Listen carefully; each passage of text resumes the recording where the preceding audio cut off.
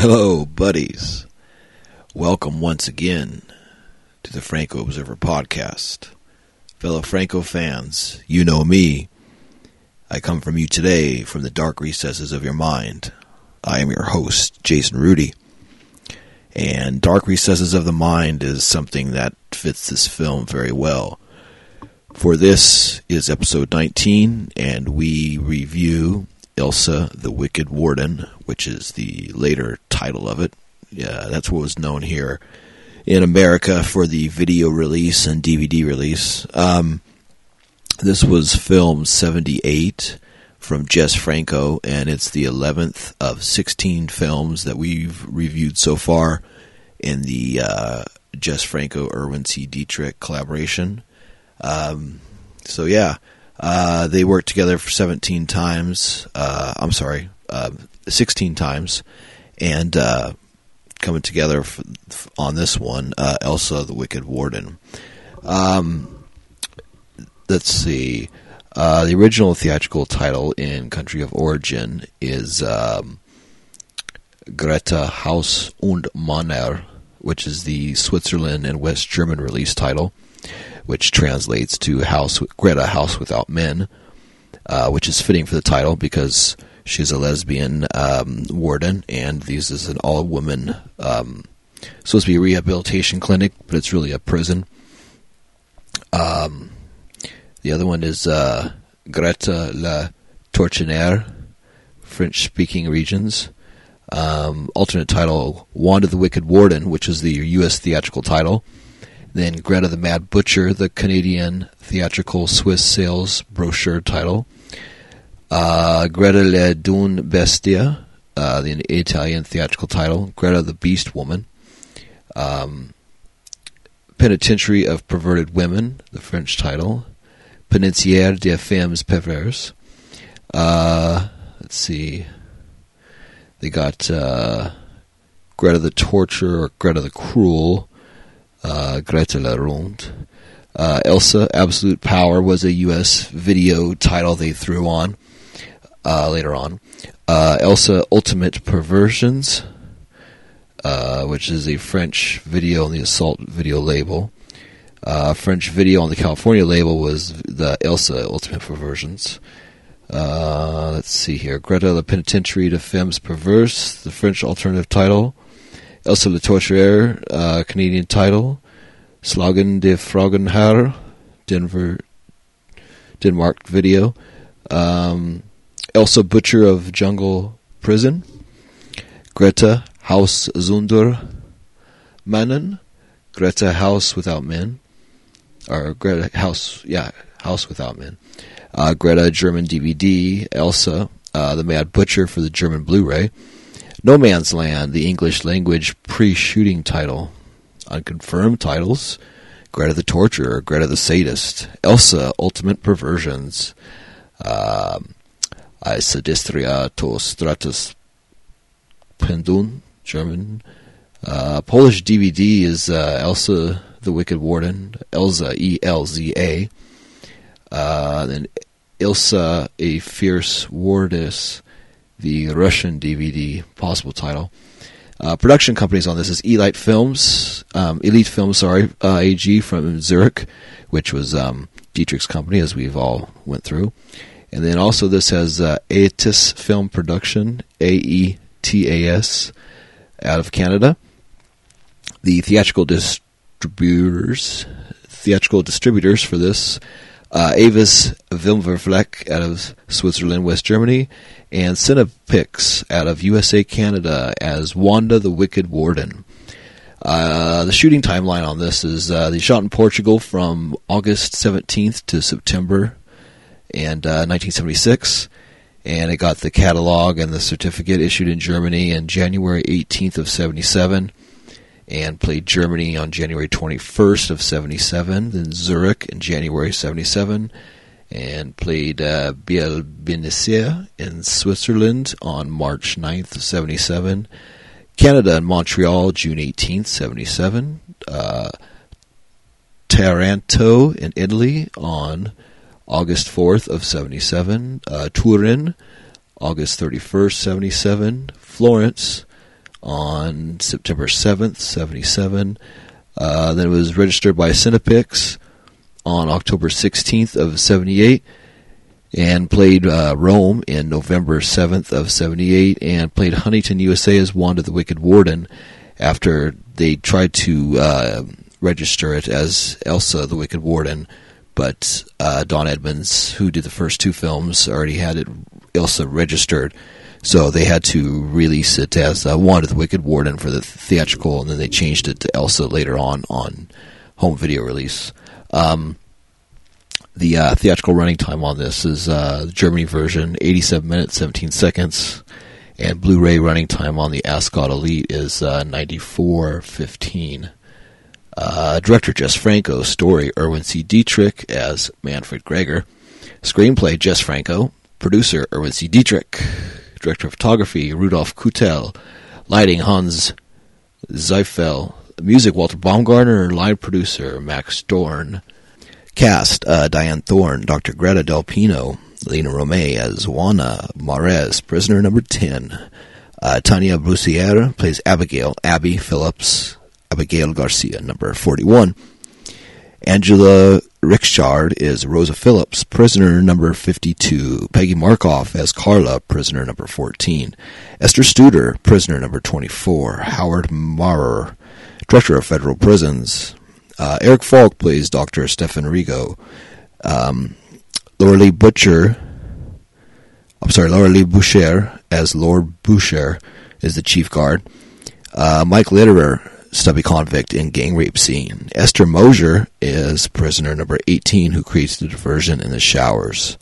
Roman Humbert plays third convict in line in gang rape scene. Mariana Lederer, Yvonne Ibdusier. Uncredited, Jesus Franco is Dr. Milton Arcos. Dagmar Brugger, blonde prisoner number 9. Carl Geisling, goateed convict in gang rape scene. Sargad Sharif as prisoner number 20.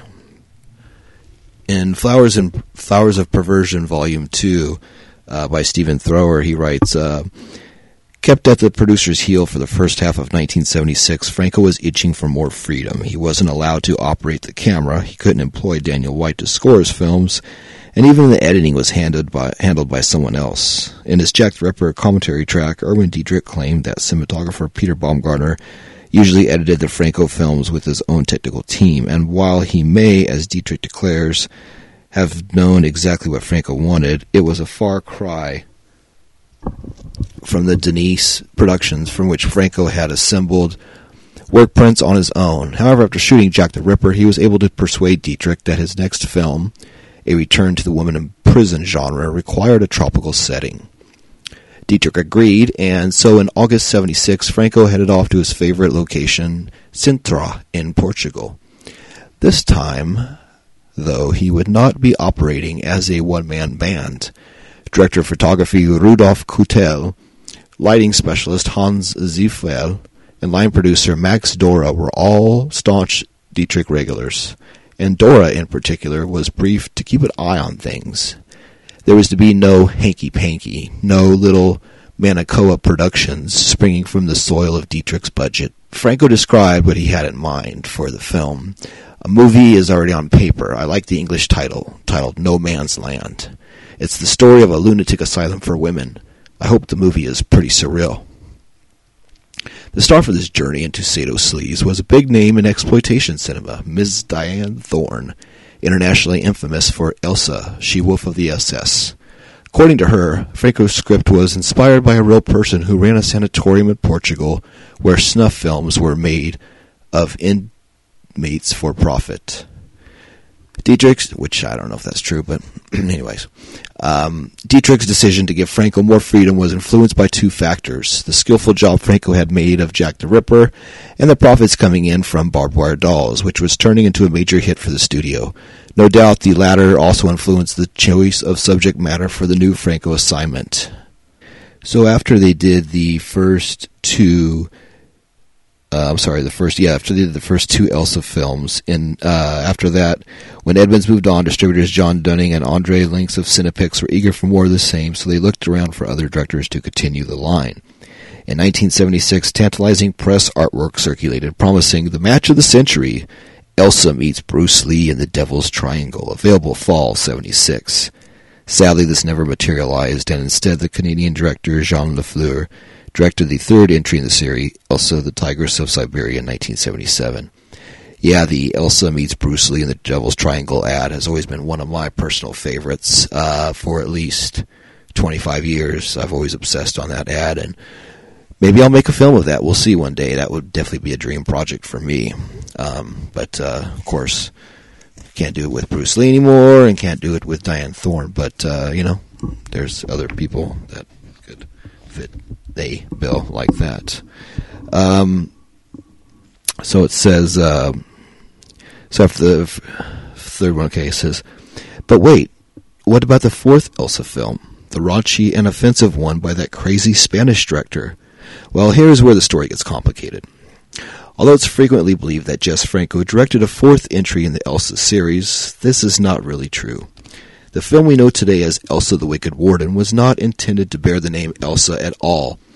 Franco and producer Erwin C. Dietrich conceived and released the film in Switzerland and Germany as Greta, Haus und Männer, literally Greta, House Without Men, or in the French-speaking parts of Switzerland, Greta le Tournière.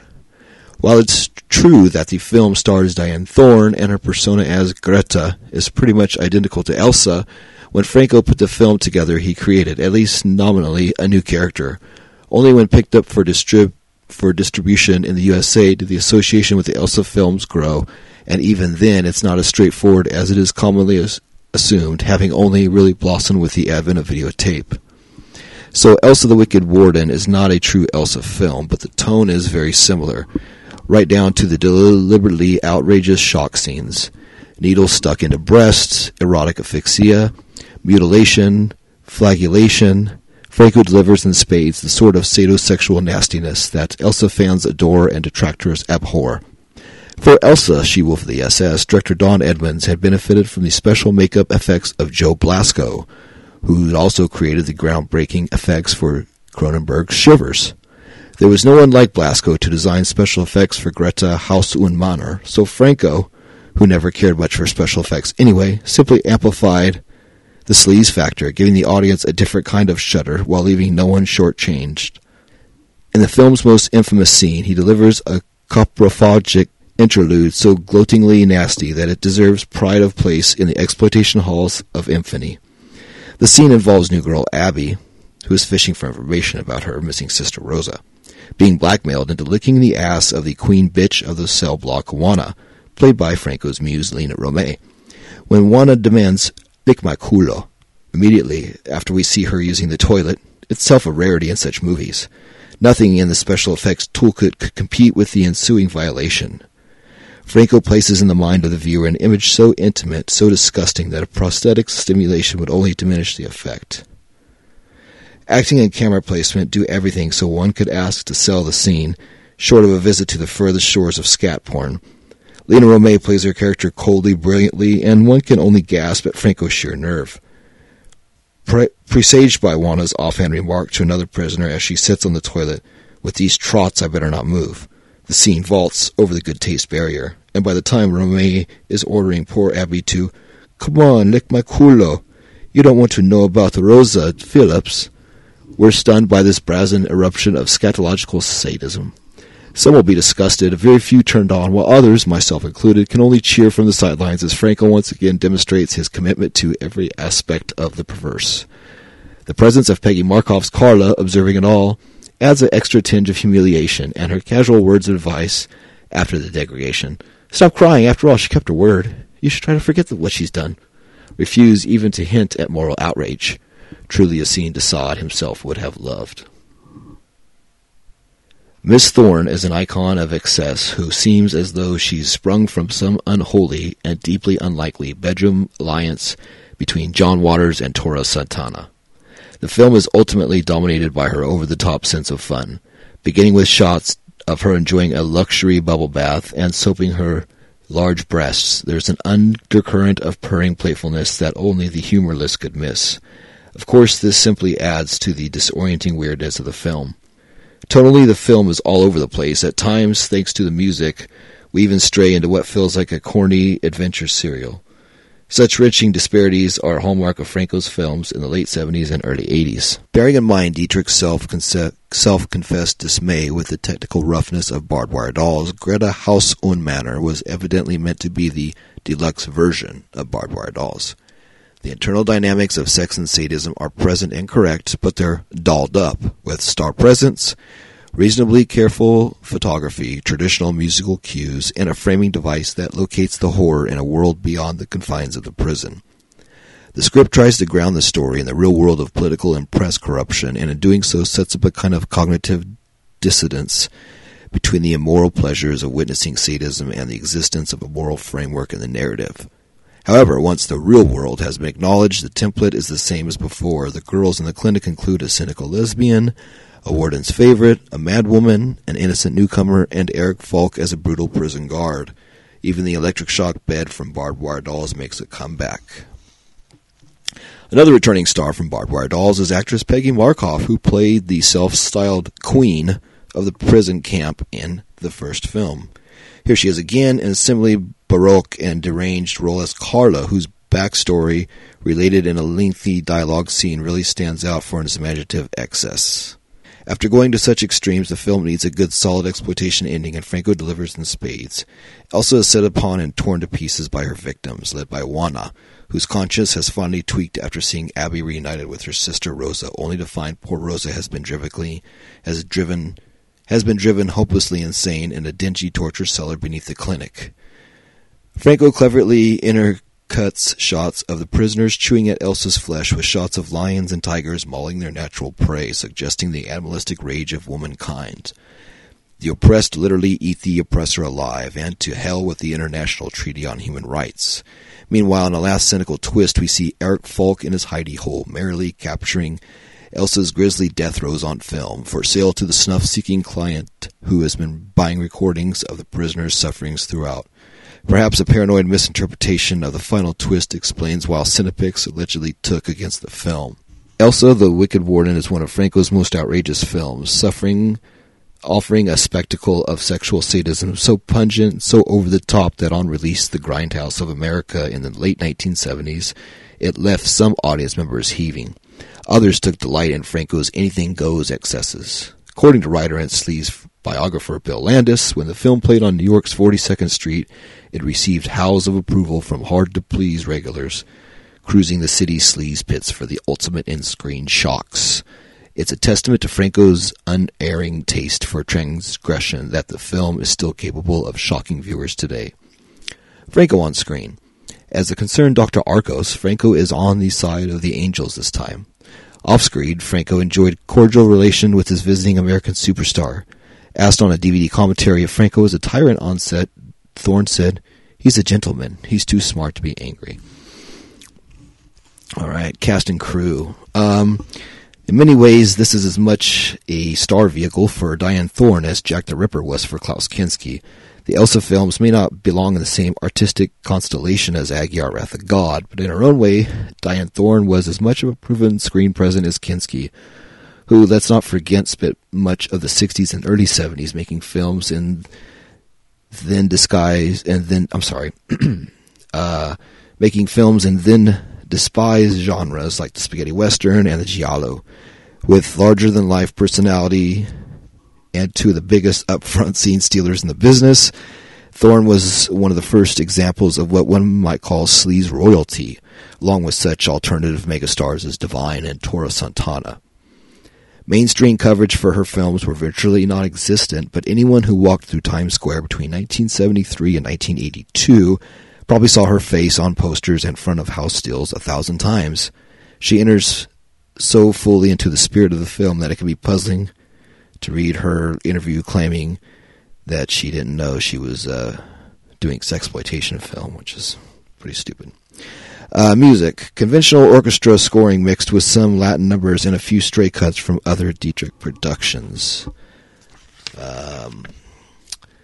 The title song from Downtown plays on a jukebox in a scene where Eric Falk hands over torture Super 8 reels to a sleazy customer. The curious synthesizer music during the electro-torture scene was previously used by Dietrich in his supernatural-themed porno Der Teufel in Miss Jonas, to accompany appearances by a weird demonic monster. Exteriors were filmed during August 1976 in Sintra, Portugal. This marked the first time Franco had been there to the area since 1974, when he shot parts of Julieta 69 there. Location interiors were filmed at the brooding Villa Sonnenberg, perched on a hill at the edge of a forest on the outskirts of Zurich. Built in 1911 by the architect Friedrich Wilhelm Fissler, this 39-room mansion started life as an orphanage. Today it houses a music school for children aged 4 to 17. But for a week or two in August 1976, its labyrinth network of empty rooms became the inner chambers of Ilsa's brutal private clinic, providing both the interior spaces for the prisoners and for Ilsa's private chambers. Its hallways, carefully redressed with lots of raffia scenes and coconut matting, doubled in the cafe where Nestor trades his snuff films. More interior shots were collected as usual at the Dietrich Studios above the restaurant Gasthof Neuhaus, now destroyed, in Rumlag near Zurich. Canadian and American theatrical releases. Okay, here's interesting stuff.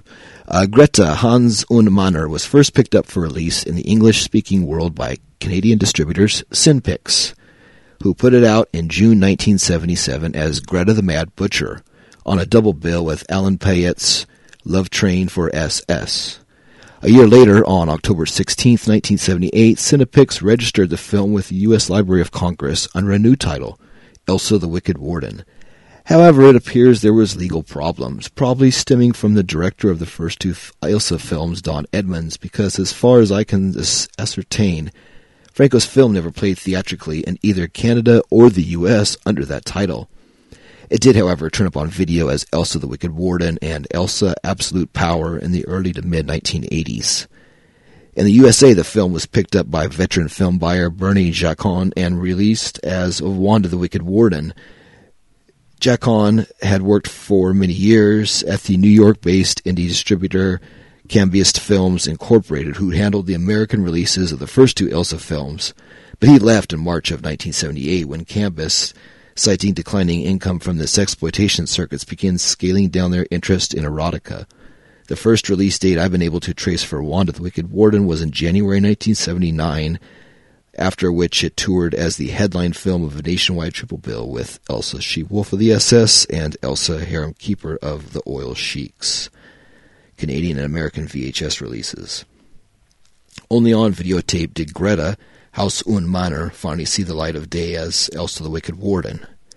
Cinepix released it with that title on Canadian VHS in 1983. 5 years later, the unimaginatively named American video used the Ilsa title too, with virtually the same box art except for a splattery decal on the front cover containing a quote from Cinema Magazine. For pure, unadulterated wickedness, no screen villain out-evils Ilsa. Anchor Bay released the film as Ilsa the Wicked Warden on video in July 2000, and the same went for the DVD a few years later. Since then, the film continues to be sold under the Ilsa title for the English-speaking releases on DVD and Blu-ray. Connections.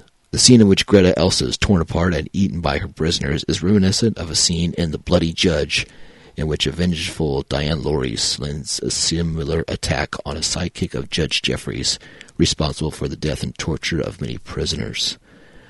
Also, too, they don't mention it here, but it's very similar to the ending of Isle of Dr. Moreau, Island Lost Souls. Also, they reuse it later in Hellhole. If you watch the film Hellhole with Ray Sharkey and Mary Warnow and that, there's quite a bit of the torture stuff with the prisoners, which is really similar to this, and then them killing her at the end with the knives, which, of course, that's also taken from Dead Eyes of London, the Human Monster, which is similar, too, with the blind guys. Other versions. Despite being retitled for the American market, there are no differences, apart from the lead's altered character name, between the original German language version and the American. The version released theatrically as Wanda the Wicked Warden has never surfaced on any home entertainment format. There is no indication, however, that Wanda the Wicked Warden differed in content from Ilsa the Wicked Warden. It appears by the name was only the thing that was changed. The French variant, Pénitentiaire des Femmes Perverses, is not to be confused with another film of the same title starring Merlu Tullow and Martine Bouchard. Yes, okay. So, yeah, that's what they have written up on Ilsa the Wicked Warden and Wanda the Wicked Warden, all that good stuff. So, yeah, we watched it on the Ilsa Wicked Warden Anchor Bay DVD that I've probably owned for about 20 years now. I'm going to probably pick up the Ascot Elite one because there's not many extras on it, but it's Blu-ray, it's upgrade.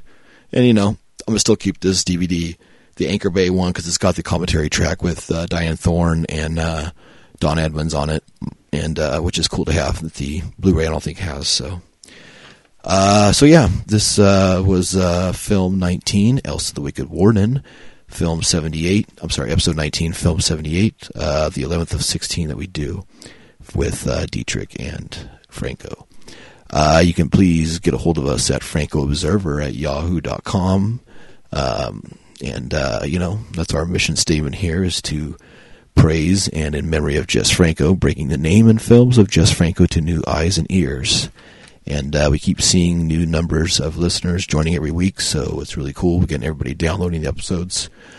I'm seeing days where people are downloading the complete 14, 15 episodes that we have, more by now by the time this episode airs, because like I said, this will be number 19. So yeah, thank you for downloading.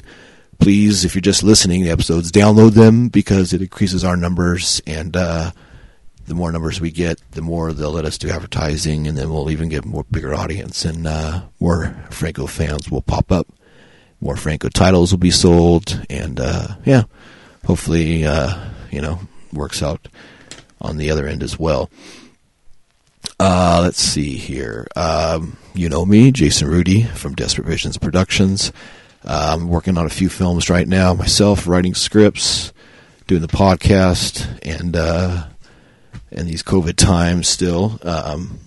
Hope we get the vaccine going around, and we can start shooting, get everybody vaccinated, get everybody with the vaccine, so everybody's great to be available to film and to be out and about and to be relaxed and to be getting back to our way of life that we didn't really take advantage of. Well, I mean, not take advantage of, but we took for granted, I should say. But, I don't know, when something's there all the time, it's I guess it is easy to take granted of. But now that we've been without for so long and now able to return to what we love and want to do, it makes those things much sweeter. So, like me, I've been just fruitful with my ideas and titles and film ideas, and writing about 6 or 7 different films right now. So it all feeds itself. I mean, inspiration is where you take it, and you should never turn your face away from inspiration. Always be open to it. Listen to the signs. Let things inspire you. I don't know. For me, inspiration's things I hear, goofy things on the radio, commercials, weird street signs I'll read, things I'll see while driving. That's driving in my car is a big inspiration for me.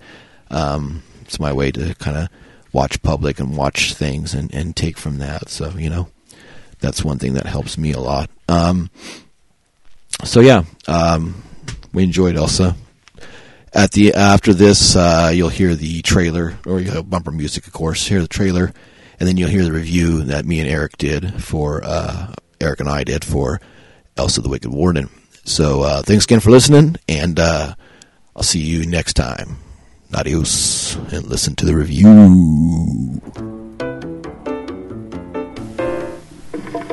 Wanda, the Wicked Warden.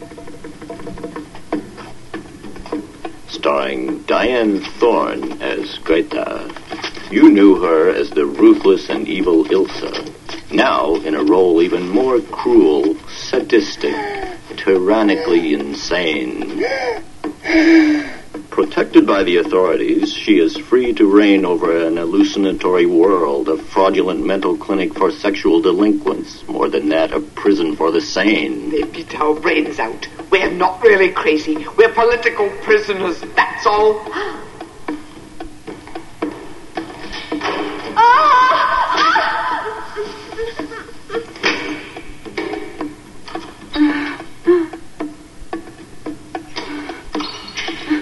Wanda, the Wicked Warden. Unmerciful.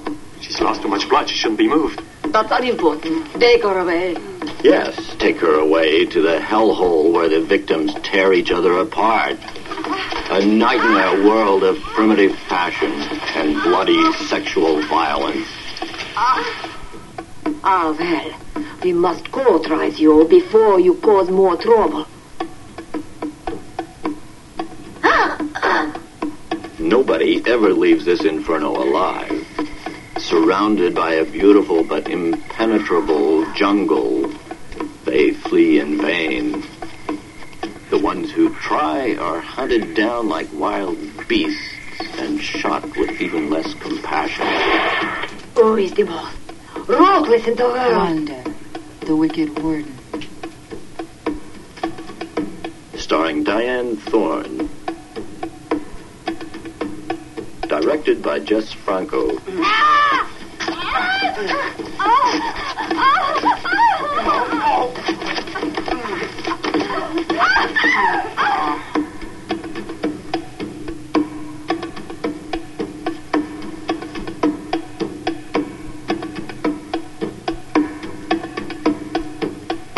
Wanda, the Wicked Warden.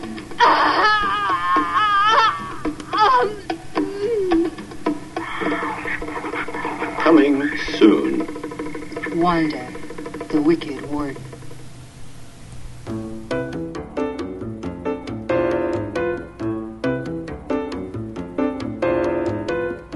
Hey, buddies. Welcome again to the Franco Observer podcast. I am your host, Jason Rudy, and we are on episode 19 of the Franco Observer podcast. Once again, I am your host, Jason Rudy, and I am joined by my co-host, Eric Whitwell. Hola. Hola, ¿cómo está? Oh, bien. Oh, bien. Good.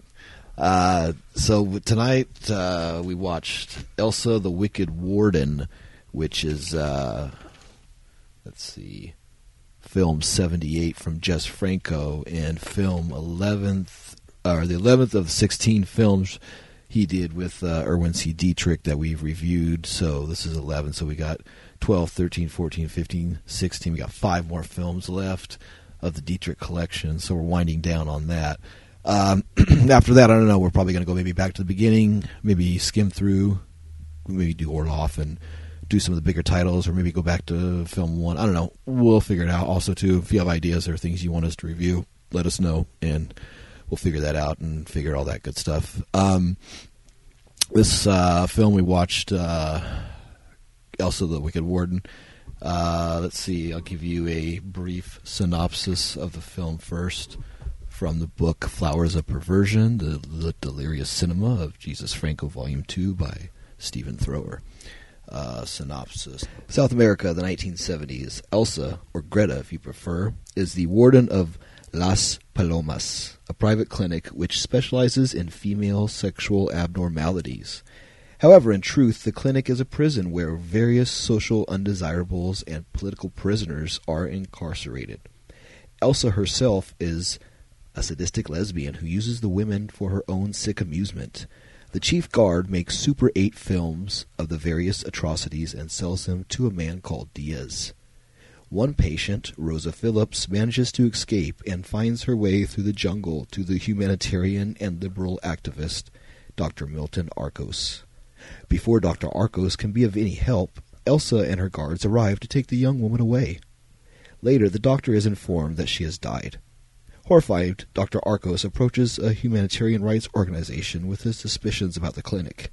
He is told the organization shares his concern, but without proof there's nothing they can do. Outside, he is met by Abby Phillips, Rosa's sister, and the two of them hatch a plan to discover what really happened to Rosa. Dr. Arcos will have Abby admitted to the clinic for a month, after which he will go to the clinic and insist that she be released due to a diagnostic error. But they reckon without Ilsa's wickedness and determination to stay on top. Without the clinic, brutal crimes are perpetrated against the inhabitants, including Abby, who eventually discovers the awful fate of her sister. But can Ilsa cling to power indefinitely? Quickly, I liked it. Eric, what did you think about the film? That was a really good movie. Like that honestly has probably been one of my favorites so far that I've seen of his. Yeah, it was just the plot was great, the acting was really good, the lighting, like it was just the pace. Yeah, it was really good. I thought it was just a really, really good movie. Yeah, he had a. It was good because it's like we were reading before. You know, he did the films for Dietrich. He did the barbed wire dolls, and then he snuck around and did Bear Behind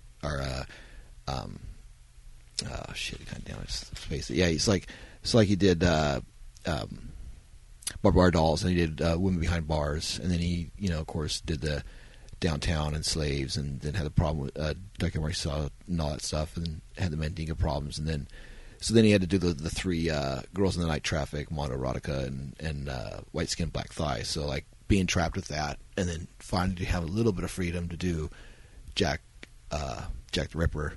Then he finally had more freedom now to do this film. So it's like when you're pent up and you finally get to like do something, you kind of see it, and that's probably why this film is very enjoyable.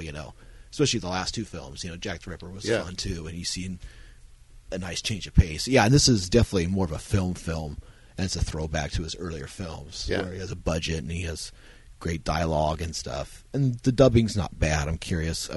We watched the English version. We watched the Anchor Bay DVD I've had for like 20 years. This is probably like maybe the fourth or fifth time I've seen this film, but my first time seeing it, being a Jess Franco enthusiast now and the host and all that stuff, it was cool watching it. I'm going to go over the cast a little bit because that's important. There's a lot of Jess Franco regulars in this. Of course, Diana Thorne is awesome in this. She comes to this having already done 3 Elsa films and a bunch of other softcore and exploitation films throughout the years. But it's cool to see her as like a character in this, as Elsa, of course, as an established character, and then have her with Lena, which is really, really cool. I was remarking about that when we were watching it. It was cool to see those two together. So, yeah, Elsa, Diane Thorne plays Dr. Greta Del Pino, so the Palomino Clinic. Lena Romay is Juana Moraes, prisoner number 10. Tamina Bussier plays Abby Phillips. Abigail Garcia, number 41. She's the lead, the gal that goes in looking for the prison. So beautiful. Yeah, she looks a little bit like Isabella Adjani. I'd remark too, seeing her in that. Angela Richard plays Rosa Phillips, prisoner number 52. Peggy Markoff returns in this. She's great as this film. She's Carla, prisoner number 14, and she says to her later, "My pet name. You call me my pet name, number 7," which is kind of funny.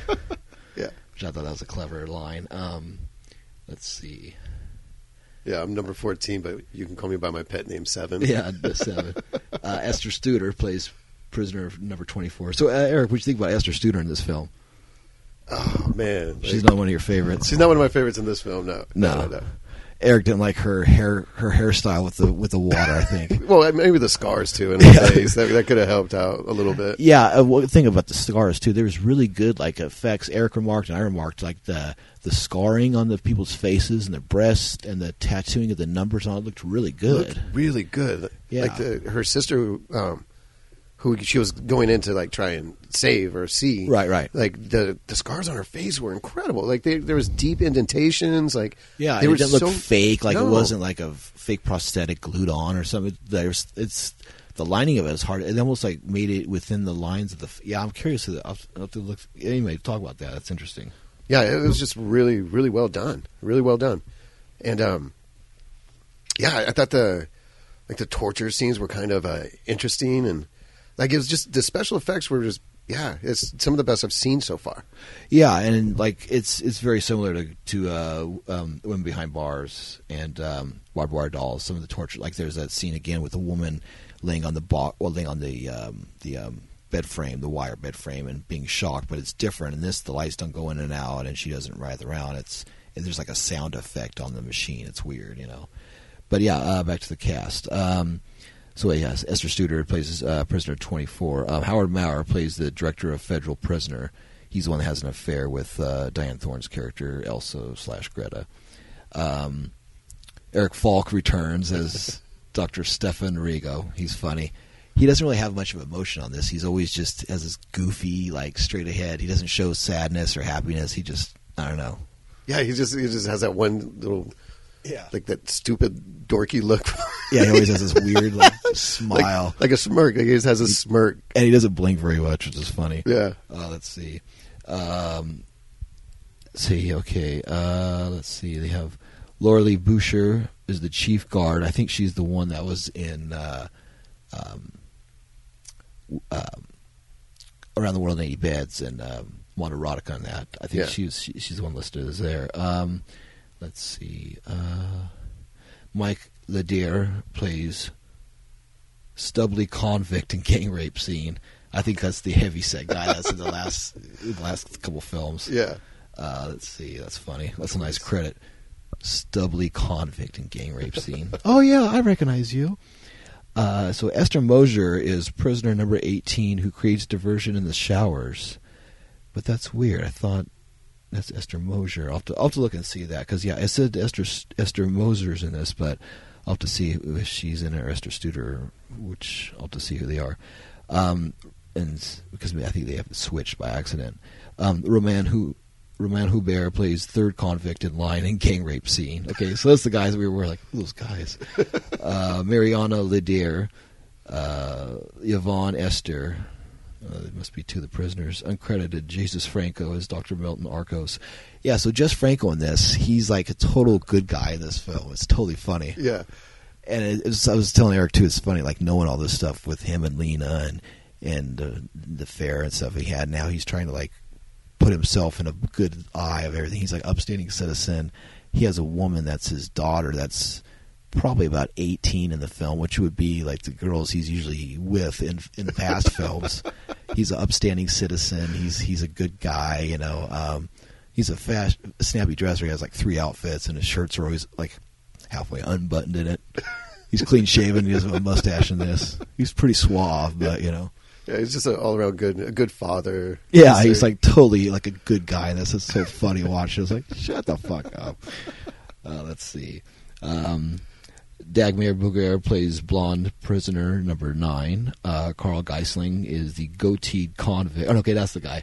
Carl Geisling, goateed convict in gang rape scene. Okay, that's the guy in the past couple films. Yeah, he was in Downtown, and he was in Girls in Night Traffic and that.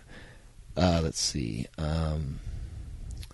Sigar Sharif, she's another returning one. She's Sigar Sharif, the black convict number 20, and they also IMDb adds Sandra Brennan and Alex Exler. Some sources claim that the actress playing prisoner number 20, which is Sigar Sharif, is not Sigar Sharif, but Yvonne Edlisler, which is funny because that's the same gal, I think, because we totally recognized her. The one that was talking through the pipes all the time.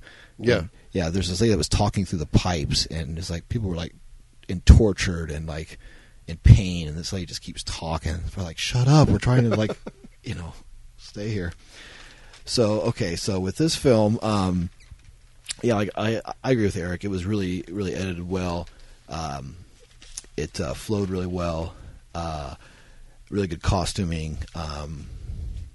Diane Thorne's really good. Diane Thorne's eyes are really funny in this. Oh, it's incredible. Yeah, she just had this weird, like, Betty Davis kind of Joan Crawford, I don't know, kind of melodramatic stare. It's funny. Oh, yeah, she was evil. Man, her eyes like were Sunset evil. Boulevard or whatever. She was getting off on that stuff. Man. Yeah. Okay, so on the Franco count list of this real quick before I go into basically the synopsis of the film, that there's body of waters in this, but no sailboats. Or no boats of any kind. So, yeah, tons of bodies of water, but no boats. Dance scene in a club. No. Yeah, there wasn't any dancing. No, just a lot of stripping, but no dancing. Palm trees, yes. Tons of palm trees.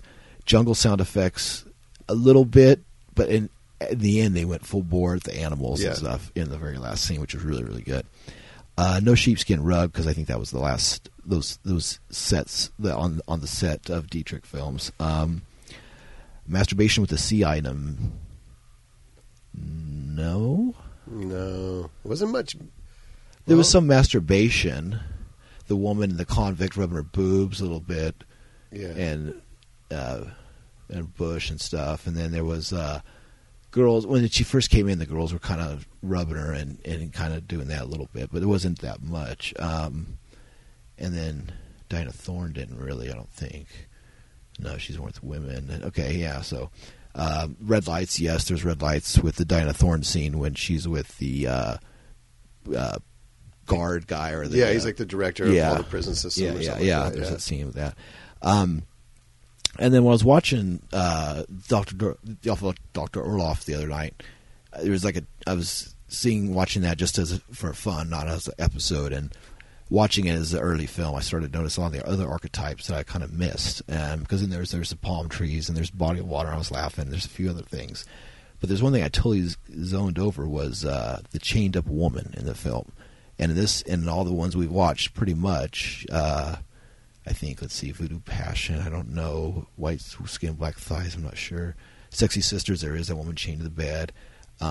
Also, too, in Orloff, there's a scene of where Orloff has his daughter behind this kind of like prison gate, and she's laying on a bed. I thought of Sexy Sisters, where the woman's on the bed, and there's like that, and they also use the same exact bars where they got that weird kind of a ripple to it. But yeah, so that was kind of cool seeing that. So yeah, so the chained up woman. There's quite a few chained up women in this. Oh yeah. But yeah, the doctor, the Fu Manchu had the chained up women. Barbara Doll, slaves. Marquis de Sade. A lot of those have the chained up women in there. And this Lena's magic tongue is another one that I'm adding into the list.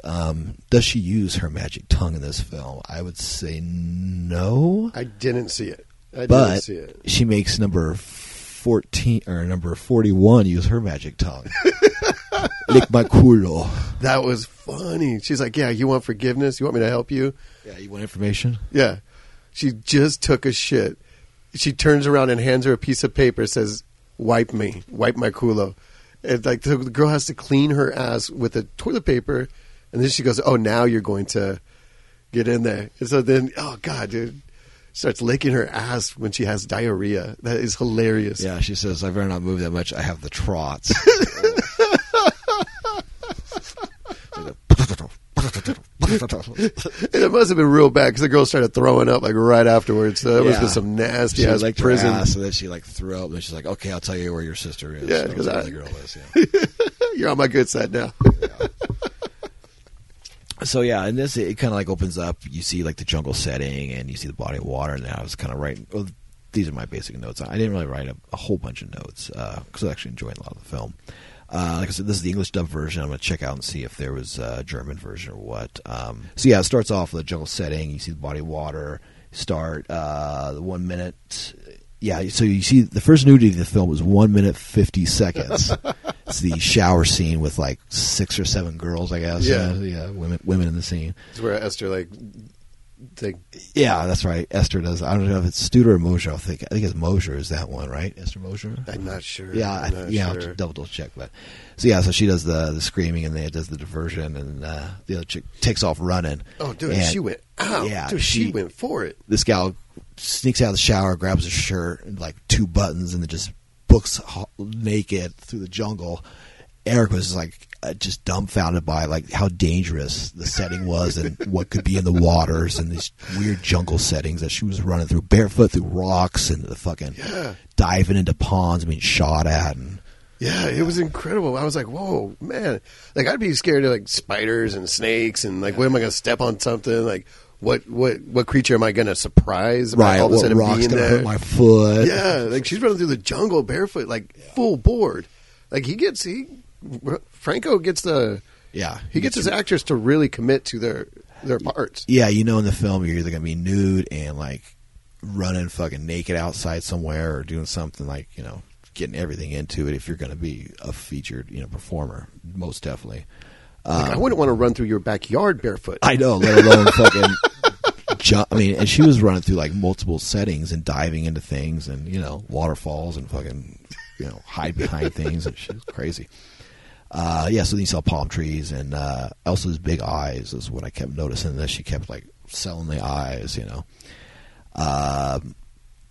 Let's see. Yeah, the female prison guard we recognized from Wanda Erotica Around the World in 80 Beds.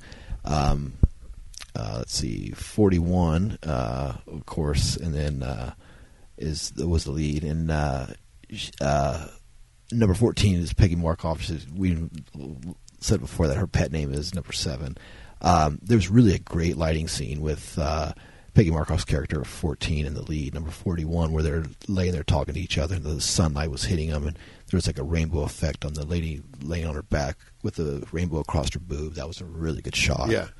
It's like really, it's like probably the best lighting in that film was that scene. I kept marking out over that scene. It's like, damn, it's a really good lighting scene.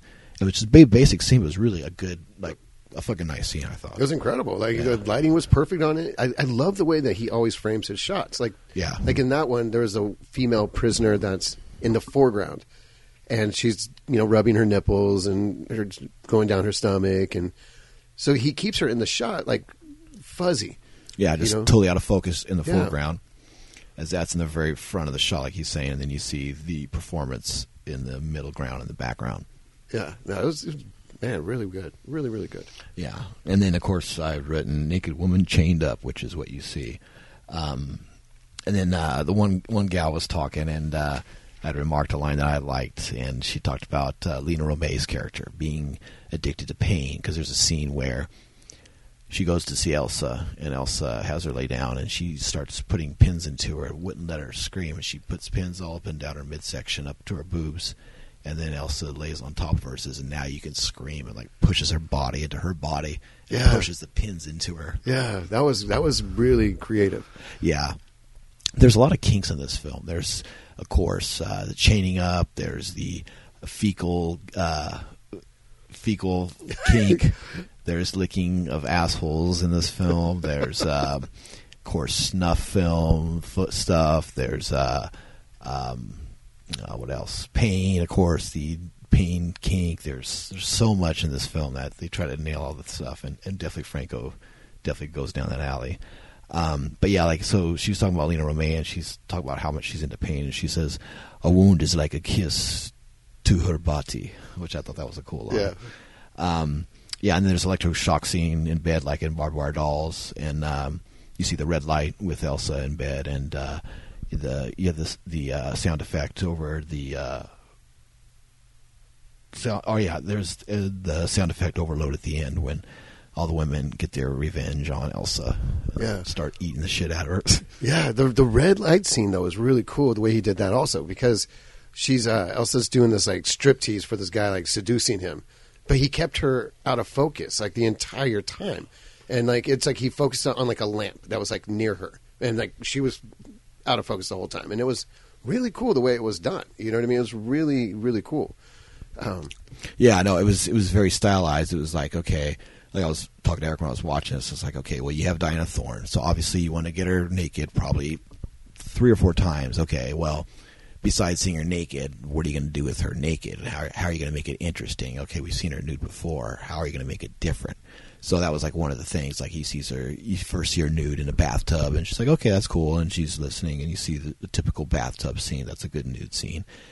And then with this one, it's cool because like Eric was saying, it's totally out of focus. You only see like her knee is in focus, her hand or something in the foreground. I forgot what it was, and she's totally out of focus. And then when the lead guy or the lead prison or the lead guard guy, whatever he was, in charge of prisons, and her get into the bed together, he shoots it through like this like vase or glass that's on the table or something, and it's totally right in the middle of the scene and creates a cool effect because it takes the titillation out of it and turns it into just to an artful shot, but still retaining the nudity, and you see glimpses of it, but it takes away the effect of it, which I totally dug because he showed you the nudity but then took away the reason for you to watch it and then made you appreciate it on a different level, which I thought was a fucking cool move, Yeah, it wasn't just here's excessive. a pussy. Yeah, exactly. Yeah, because she turned over and then you see it, and he gives you later what you want to see because she turns over. It's like, wow, there's a nice rare vagina shot of Diana Thorne. Yeah, and because she kept hiding, she kept turning away from the camera, and then she turns over, and you're like, okay, there's it is. There's the money shot that you wanted to see. But you put that at the end, not focused. But yeah, for this, it was interesting because the tone was different. It was more like a punishing of sexuality compared to an embrace of it. The only embracing of it was Ilsa's character.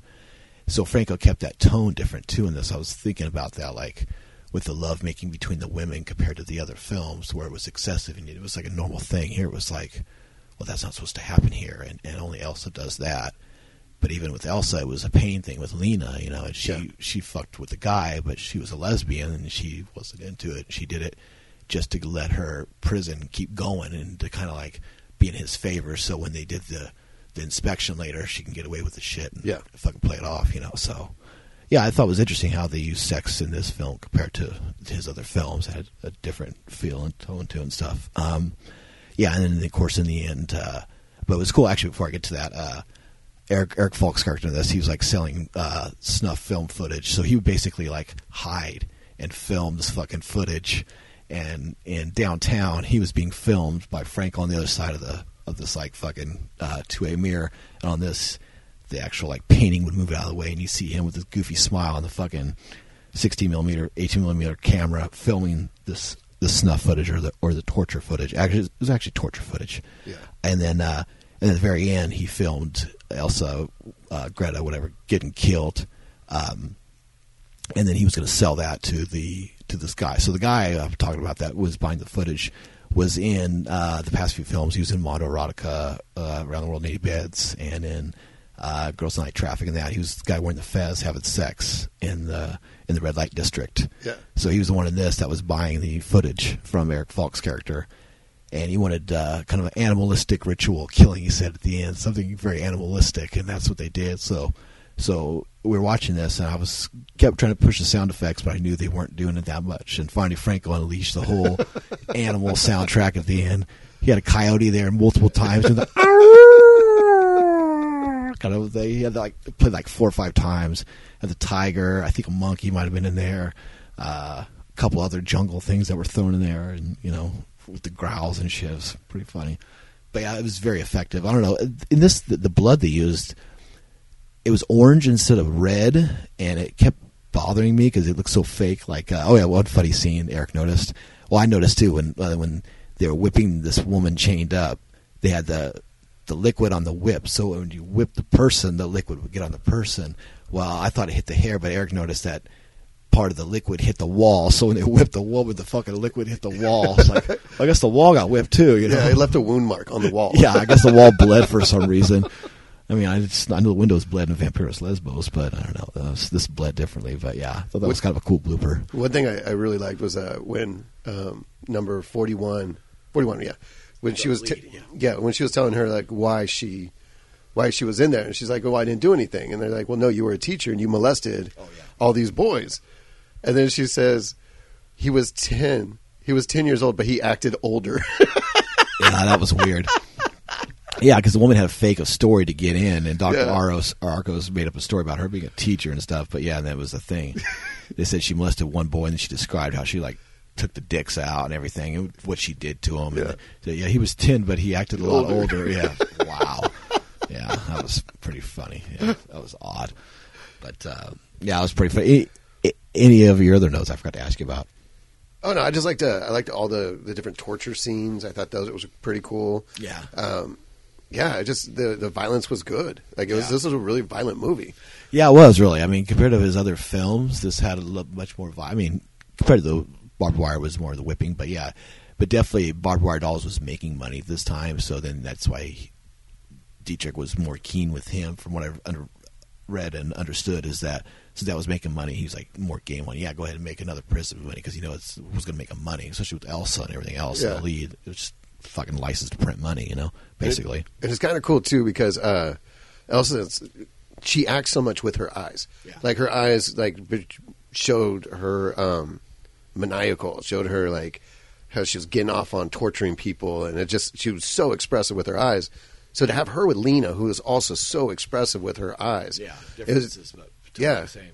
Yeah, it was really cool. Like I really liked the pairing of those two. Yeah, it was almost like I was noticing. I was watching. Erica said, Lena with her is like almost like a girl, and like Elsa's like a woman. It's like because she has the soft, round eyes. But Lena in this was very like tough, and it was cool because she had to show that she was lesbian, butch, and tough, and leather is by wearing this leather bracelet that she had, and that was her significance of being leather. It was funny. I noticed that. I love Lena. Cool. I'm in love with Lena. Yeah. And the fact that she made the girl eat her diarrhea ass was just fine. Yeah, that's another she's perfect. checklist of your book. Eric's like, another reason why I love her. I love her. Yeah. She speaks to me at night. Yeah, but it was kind of cool too because she did have like such a strong character, but she is so soft.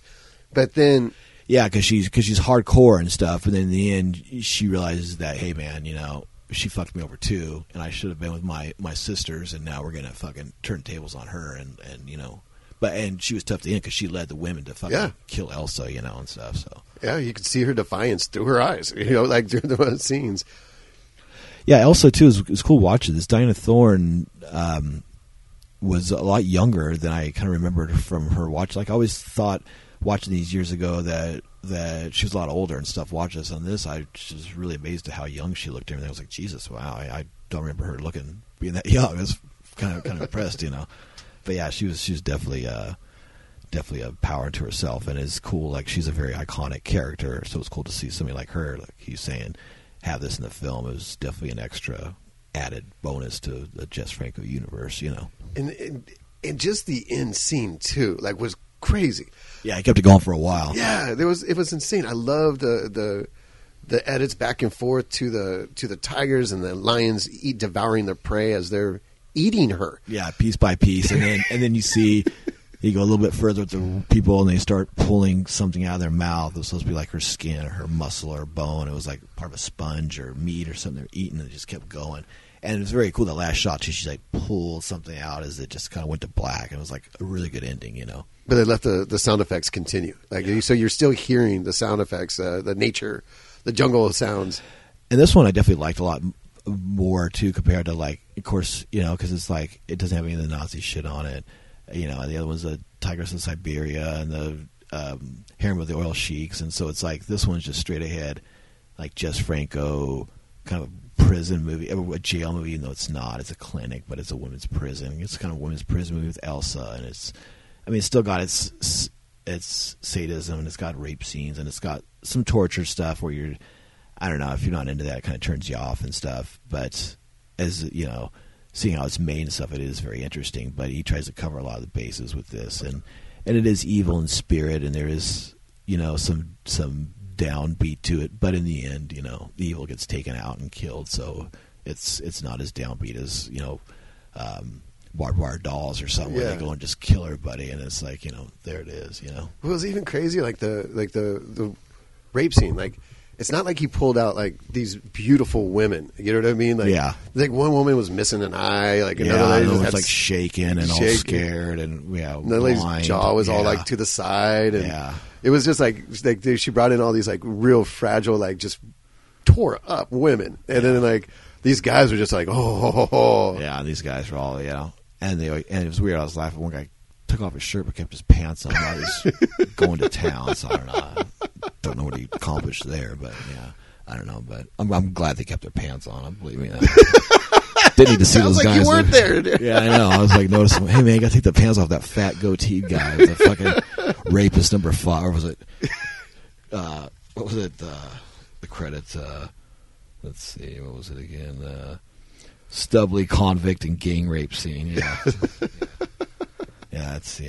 I know that would suck to have on your resume. I don't know. So I think I'm gonna write a film and have that for Eric to be on his resume. Don't do that, dude. We're watching this. I'm like, don't you ever write a scene where I'm gonna have to eat like Will's ass or something like that, or someone's butt. Yeah, and you're gonna be known as rapist in gang rape scene number 5, whether you like it or not. Yeah. Please, Mom. Please don't look me up on IMDb. Exactly. Speaking of IMDb, you can find us Desperate Visions Productions on there. You can find Desperate Visions Productions, which is my film company, on Facebook. You can reach out to the Franco Observer podcast at francoobserver@yahoo.com. Please download the episode. It helps increase our numbers and gets things going really well.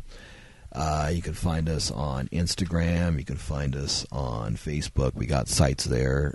Reach out to us. Let us know what you think. been people reaching out to us so far from Canada, from the UK, and from Spain, telling us they like the show and appreciate that.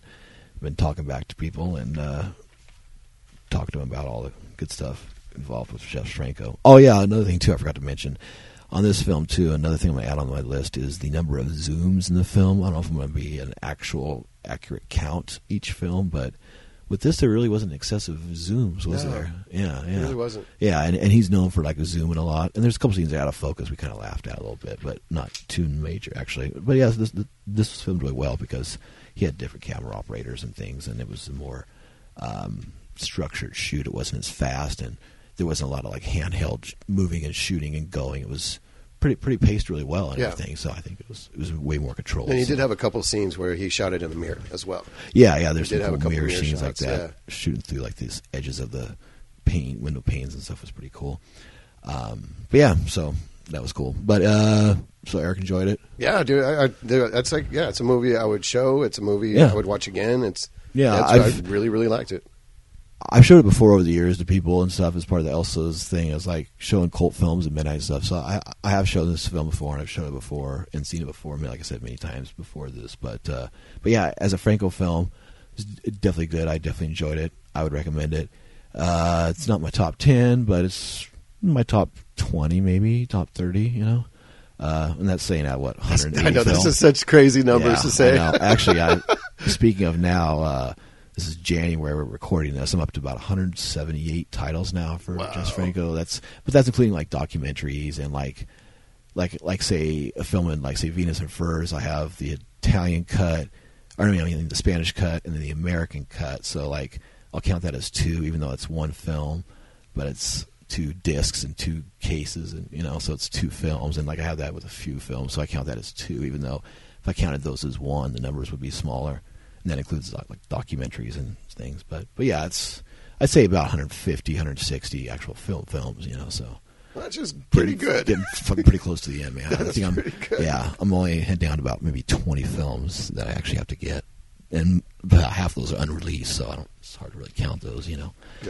But yeah, so once again, thank you for listening. This has been episode 19, Elsa the Wicked Warden, film 78. Film 11th out of 16 with Erwin C. Dietrich. This has been a pleasure talking to you, and we'll see you again soon. Adios. Beautiful nights.